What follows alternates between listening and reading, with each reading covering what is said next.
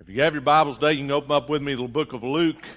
We're actually going to go through verse 12 today. I told Sharita earlier in the week we were going through verse 10 and forgot to tell her we were going through 12, so that's my fault. I changed my mind, decided we were going through verse 12. Luke chapter 12 and verses 8 through 12. In verse 11, Jesus goes on to say, "And when you are brought to trial in the synagogues and before rulers and authorities, don't worry about how to defend yourselves or what to say, for the Holy Spirit will teach you at that time what you need to say or what needs to be said." So we'll go through verse 12. But we begin the passage in verse 8, and it's a very interesting passage of Scripture. It deals with some very interesting subject matter, one of which, right away, I'm sure you picked out as we read through the passage, is the unpardonable sin, blasphemy of the Holy Spirit. Is there really one sin for which you can never be forgiven? And if that be the case, we need to know what that sin is, right? I mean, we need to know what it is so we might avoid doing that. Because if there really is something for which you can never be forgiven, we certainly want to avoid that, right, as people. And we're going to get into that in just a minute. We're going to talk about that a little bit this morning. But to begin with, we see Jesus speaking here to the people and says, "I tell you the truth, everyone who acknowledges me publicly here on earth, everyone who acknowledges here on earth the Son of Man will also he acknowledge in the presence of God's angels. But anyone who denies me here on earth will be denied before God's angels. Anyone who speaks against the Son of Man," and that was a title given to Jesus, "can be forgiven, but anyone who blasphemes the Holy Spirit will not be forgiven." Now, Jesus was at this moment a man walking the earth just as we are walking the earth as human beings. And there were people in his generation who either believed in him or rejected him and his ministry. They rejected or believed his identity and his purpose for being. And Jesus is speaking a word to them personally, to the people of that generation personally, with these first few verses. He says, if you believe in me as the Messiah, I will acknowledge you in heaven when we get to the other place. When we leave this earth, I'm going to acknowledge you there because you, in my generation, acknowledged me here. Now, if you reject me here, but later you become convicted by the Holy Spirit of my identity and purpose for being here and receive me by faith, because a lot of these folks would outlive him, certainly, he says, then you can be assured of the fact that I will still forgive you for what you said against me while I was on the earth. I will forgive you for not believing in me while I was walking the earth. And you will be saved, and I will acknowledge you before the angels of heaven.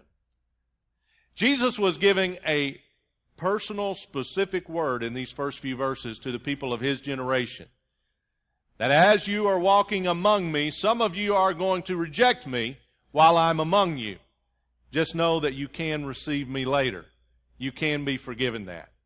Then he says, but if anyone blasphemes, speaks against the witness of the Holy Spirit concerning my identity and my ministry as Christ, that person will never be forgiven. That person is lost. Matthew gives an account of this and speaks to this in chapter 12, verse 31 of his book, his gospel. He says, so I tell you, recording the words here of Jesus, every sin and blasphemy can be forgiven except blasphemy against the Holy Spirit, which will never be forgiven. Now, the word blaspheme means to speak reproachfully, to rail at, to revile. To blaspheme is to utterly reject something or someone and to consider it evil. So what Jesus is saying here is if someone, anyone, utterly rejects, reviles, and considers evil the testimony of the Holy Spirit concerning the identity and the work of Jesus Christ, that person is lost forever. They will never be forgiven for rejecting the testimony of the Holy Spirit concerning who I am and why I came. They will be lost. Now, we immediately, when we hear this, say, well, I don't understand. I didn't accept Jesus right away. Maybe you're one of those folks. You say, for a while I did reject the testimony of the Holy Spirit. I did ignore the conviction of the Spirit of the living God about the identity of Jesus and who He was. There was a time I didn't believe, and now I do believe. Did I commit the unpardonable sin? Am I lost forever? The answer to that question would certainly be no. I had a pastor one time tell me, an old pastor, this was a long time ago, he said, if you're concerned about having committed this sin, you can be assured of one thing: you haven't. Because the Holy Spirit is still dealing with you. Let me explain something here. The timing of this sin is important on when it happens. We need to understand that this is a sin that is committed once and for all. You come to a point in time where you commit this sin knowingly, and it's over. And when that point is different for every person, and I can't tell you when that happens. But one thing we know is this. This sin is committed when the matter of Christ in your life is decided in your heart once and for all.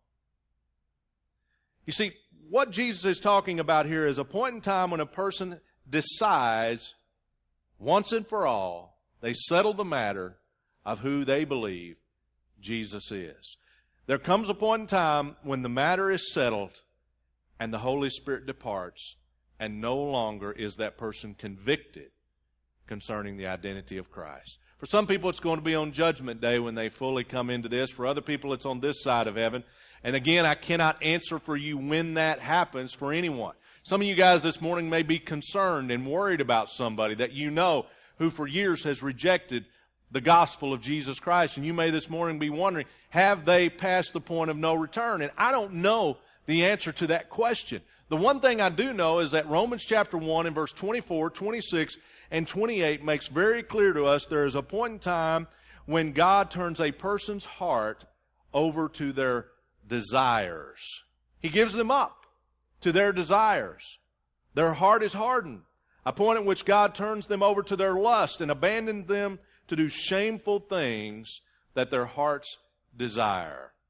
As one person said, if you live in a graveyard too long, you stop crying when someone dies. That's what happens. They become hardened. They no longer hear the testimony of the Holy Spirit. They are no longer convicted to their need of salvation. No longer convicted about their sinfulness. God gives them up to what some old-timers used to call a reprobate mind. He gives them over to what they want.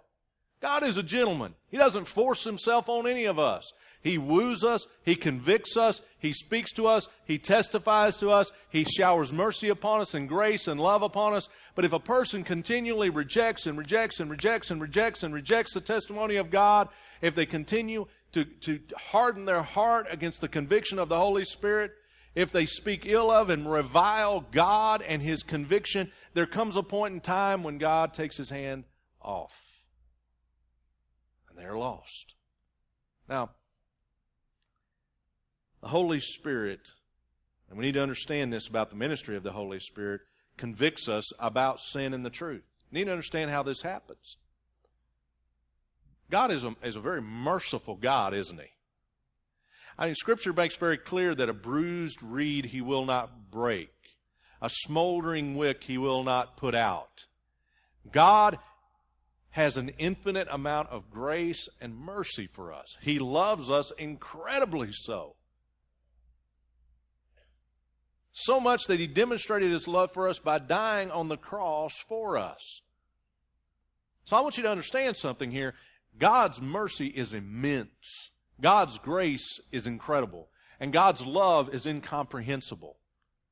But He is never going to force someone into a relationship with Him. He's simply not going to do it. Now, I think for many, and maybe even most, and maybe even the vast majority, I think through the end of your life, you have an opportunity to accept Christ as your Savior. Because you have not settled the matter. See, I think where the devil has most people is not committing blasphemy of the Holy Spirit, but I think just putting off a decision concerning who Jesus is. They just continue to put it off and put it off. They don't speak evil of Jesus. They don't revile the witness of the Holy Spirit. They don't speak against Christ or the witness of His Holy Spirit. They just never listen. And they just put it off and put it off and put it off and ignore it and ignore it and ignore it until they die. And on Judgment Day, they realize the grave error that they've made in life. But there are those people who revile God and revile His Holy Spirit. There are people who blaspheme the Holy Spirit. And on this side of heaven, God turns them over to their hardened heart, their reprobate mind. He turns them over to their lustful desires, as Romans 1 says, and turns them loose. And they go. Now, how many people this affects, I have no idea. What percentage of the population for time and eternity, I have absolutely no idea. Isn't it wonderful to have a pastor who says he has no idea? You know, anybody who stands in the pulpit and says they have all the answers, they have no idea. All right? You need to probably leave that place as quick as you came in. We don't have all the answers. One thing we know, Jesus says blasphemy of the Holy Spirit will not be forgiven. We understand ultimately that means unbelief, but more than unbelief, it means something much more deeper than unbelief.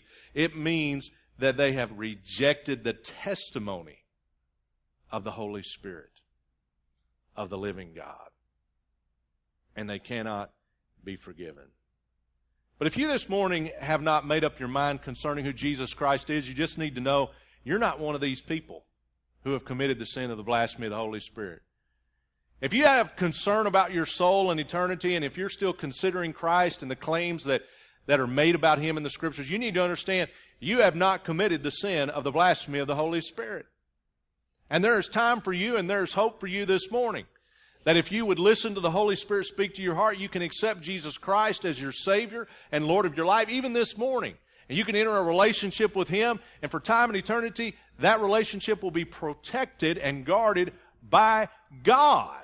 And you will have a home in heaven. Now, that is for you this morning, if you are still one of the indecisive folks. And I believe that all of us here are either one of two groups. We are either saved, we are in the family of God and part of His people, or we are part of the great undecided. Otherwise, you wouldn't be here this morning. You either know Christ or you're thinking about knowing Christ. And I encourage you this morning, if you're not sure about Jesus or your relationship with Him, don't leave here the way you walked in. Because God is real. And the conviction in your heart that you feel, that's from God. And there's no guarantee it's always going to be there. So this morning is your day of salvation. Today is the day God is calling you. And don't leave here today the way you walked in. Make sure that you do business with God today.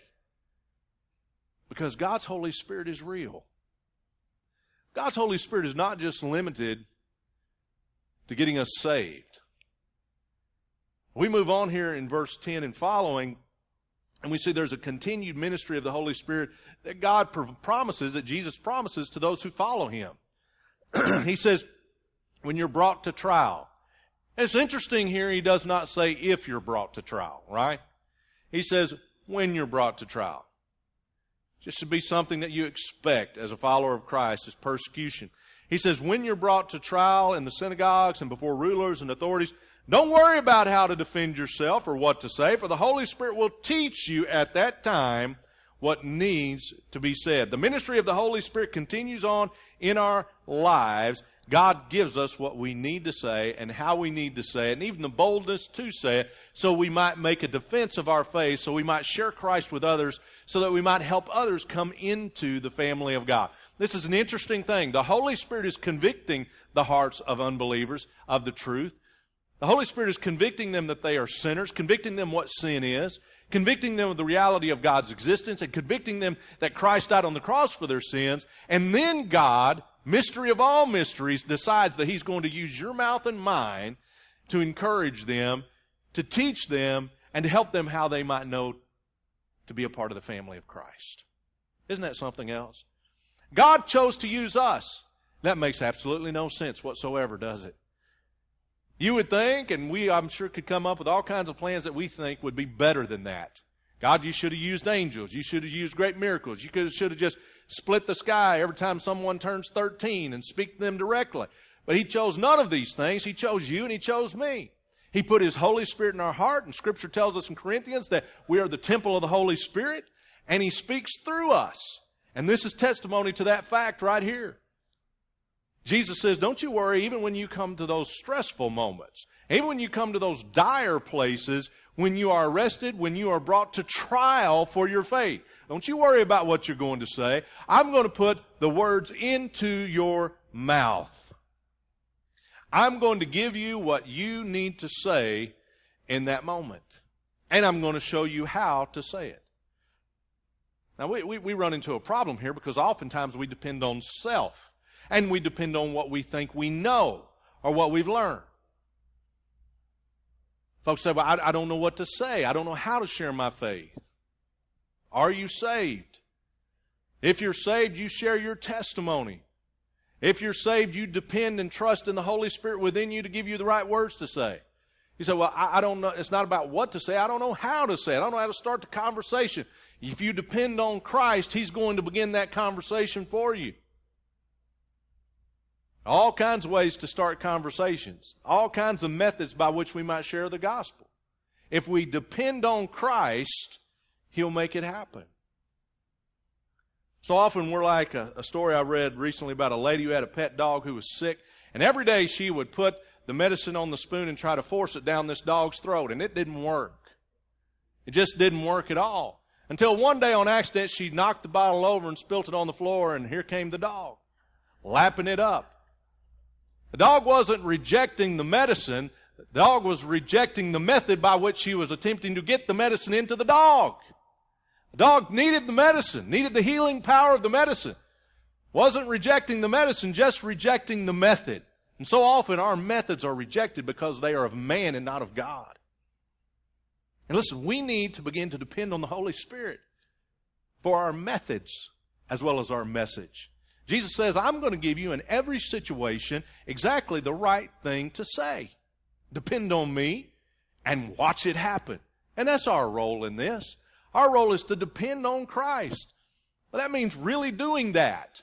That means praying. Lord, would you give me an opportunity to share with someone today my faith in you? And then as we walk through our day and we see that opportunity and we're convicted in our heart, here's that opportunity, here's where you need to do it. Lord, would you give me the right words to say? Would you help me to know what to say, how to say it, so that I might share in a method, in a way that you intend for this moment? You'll be surprised what God gives you, how God starts conversations. I have started conversations with people with some of the silliest, craziest things. I saw yesterday, I was sitting in Chick-fil-A with Doug Beck, talking with him, having lunch. I looked up, and there's somebody checking out up there, a lady, and on her calf, she had a tattoo of Elvis Presley. She came walking by my table, and there was my opportunity. Now, I didn't get into the gospel with her that time, but I had a conversation with her. I tried. She wasn't interested in talking. She was going to move on, but she was cordial and nice. But we talked about her tattoo of Elvis Presley. You see, you'll be surprised what God gives you. You'll be surprised the ideas God puts in your head because He's living. He's alive, and this is a ministry of the Holy Spirit. You don't have to come up with this stuff yourself. You don't have to sit at home and think, I need 10 ways for conversation starters. You just have to be sensitive to what the Spirit of God is giving you in the moment, and you'll be shocked at what God gives you in the moment. Jesus has promised this for us. He has promised this for us as followers of Christ. I'm going to give you the methods. I'm going to be with you moment by moment. I'm going to make this happen. The question is will we do it? You know, one thing that God gave me while I was on vacation, it's always terrifying when a pastor goes on vacation what he's going to have when he comes back, right? Like, what kind of crazy idea is he going to come up with this time? Well, let me tell you what God laid on my heart.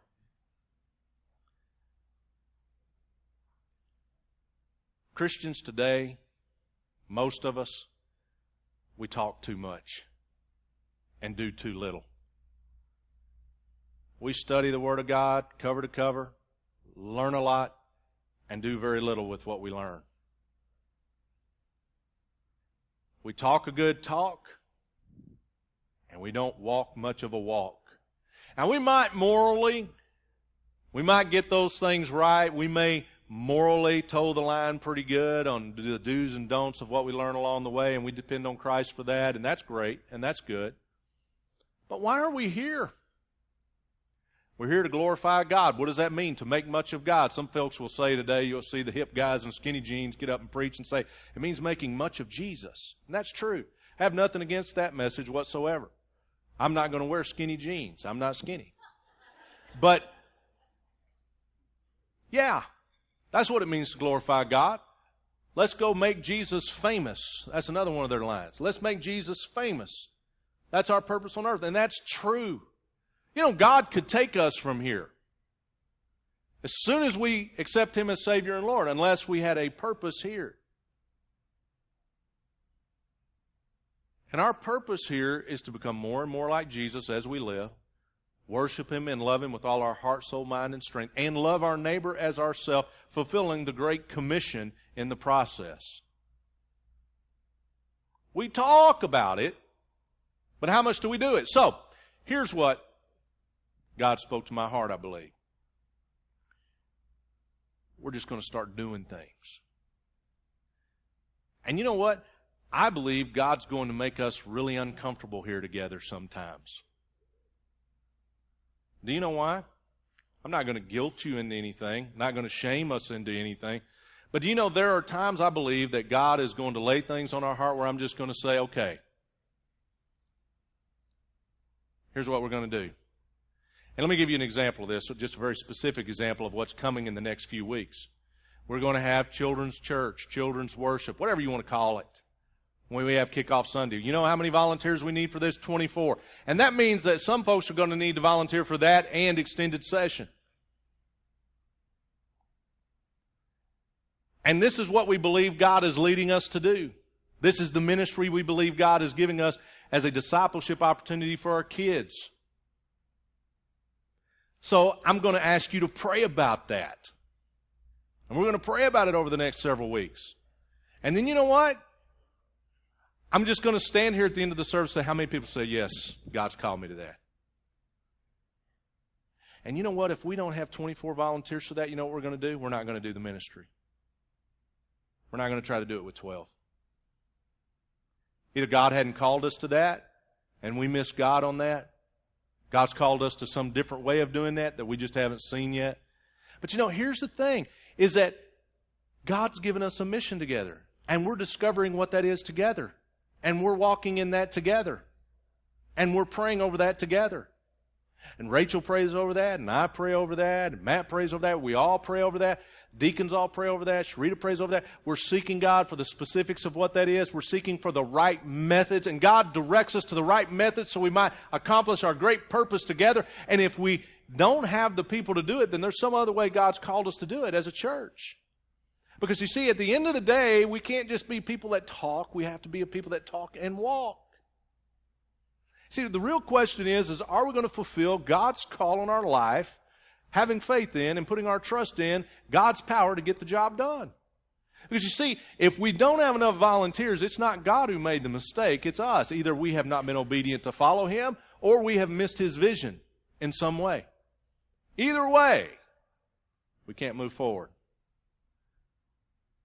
See, if it's a matter of walking the walk, there's no reason to attempt walking if all we want to do is talk. And if it's the vision that's the problem, then it's a matter of praying, seeking Christ until we get the right one. You see, Jesus has promised us everything that we need to fulfill the ministry that He's given us to do individually, personally, as well as corporately. It's a matter of trusting in Him and following after Him. Now, I believe we'll get 24 folks. I really believe that because I believe this is the right vision. I think this is what God's called us to do. But I believe it'll mean for many of us stepping up and making sacrifices. And it means making those sacrifices with great joy at the opportunity God gives us, because it's a ministry He's given us to do. I always tell folks, I say, if God hasn't called you to a ministry, don't you dare do it. Because you're not going to have the joy of the Lord. You're not going to have the Lord's hand upon you. You're not going to have the Lord's blessing. There's no reason for you to step out and try to do it. God hasn't called you to do it, don't do it. It'd be better for us to see that it's not God's will because of a lack of people to do it than it is to have folks just fill in roles they're not called to do. Because we're going to find the Lord's will in the midst of all of this. We're going to find His vision, and we're going to walk in His power. The question is, will we? We can, but will we? There's an old Episcopal bishop by the name of Sam Shoemaker some years ago. He said, in the Great Commission, the Lord has called us to be like Peter, fishers of men. We turn the commission around so that we have become merely keepers of the aquarium.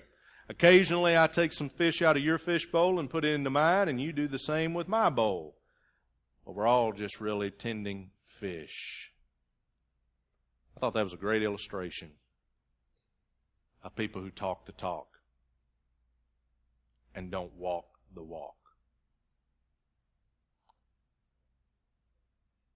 It's not our responsibility to get people saved. It is our responsibility to share the gospel. And it is our responsibility to cooperate with the work of the Holy Spirit in His ministry in this world. He is convicting the hearts of people today. They might reject Him. They might even blaspheme the Holy Spirit and settle the matter on this side of heaven. Some will do that. We're not responsible for the decision they make, but we are responsible for our part in the process, and that God is not just depending on His Holy Spirit alone to convict them, but He is going to use us and put words in our mouth to aid in that conviction, so to speak. He is going to bring that together with His conviction. The Holy Spirit is the one who saves, not us, but somewhere along the way He has made us a part of the process by His choice.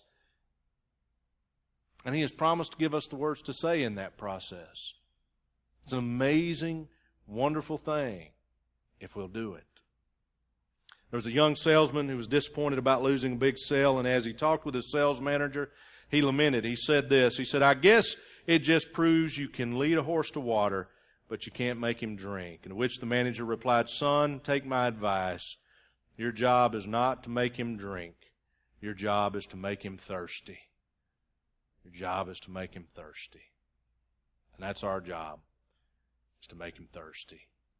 Right now there are billions of people, billions with a B, people all around the world who do not know Jesus Christ as their Savior and Lord. There are millions of people in the United States of America who do not know Jesus Christ as their Savior and Lord. There are thousands of people within a several mile radius of where we stand today who do not know Jesus Christ as their Savior and Lord of their life. The Holy Spirit is convicting their hearts even now without a word out of our mouth. God has put His word in our mouth so that we might bring the right method and that right word to cooperate with that conviction of the Holy Spirit that's going on within their heart right now so that they might come into the kingdom of God. Who's committed the blasphemy of the Holy Spirit? Those who've settled the matter and rejected Christ. Those who revile, reject, deny, and consider evil the conviction of the Holy Spirit of God. But most folks have not decided. Most folks have not decided. This morning, if you have not decided that Jesus Christ is your Savior and Lord of your life, today is the day. No better day than today to make that decision. In just a moment, we're going to have a time of invitation where we invite people to respond to what the Spirit of God may be convicting you of this morning, that you do not know Jesus. And so we invite you to come. Come and receive Him as your Savior. And then for those of us as believers in Christ, listen, pray and ask God to do what He promised to do in Luke chapter 12, verse 10 through 12 this morning. And no matter what situation you're in, no matter what circumstances, no matter what stress you're under, what difficult situation may lie ahead, that at all times and all ways the Holy Spirit is giving you the method and the words, as well as the boldness to say what Jesus has done for you. God's going to open up the doors, and Lord, I'm going to walk through those doors, and I'm depending on you. Would you this morning depend on Christ? And would you share Christ this week?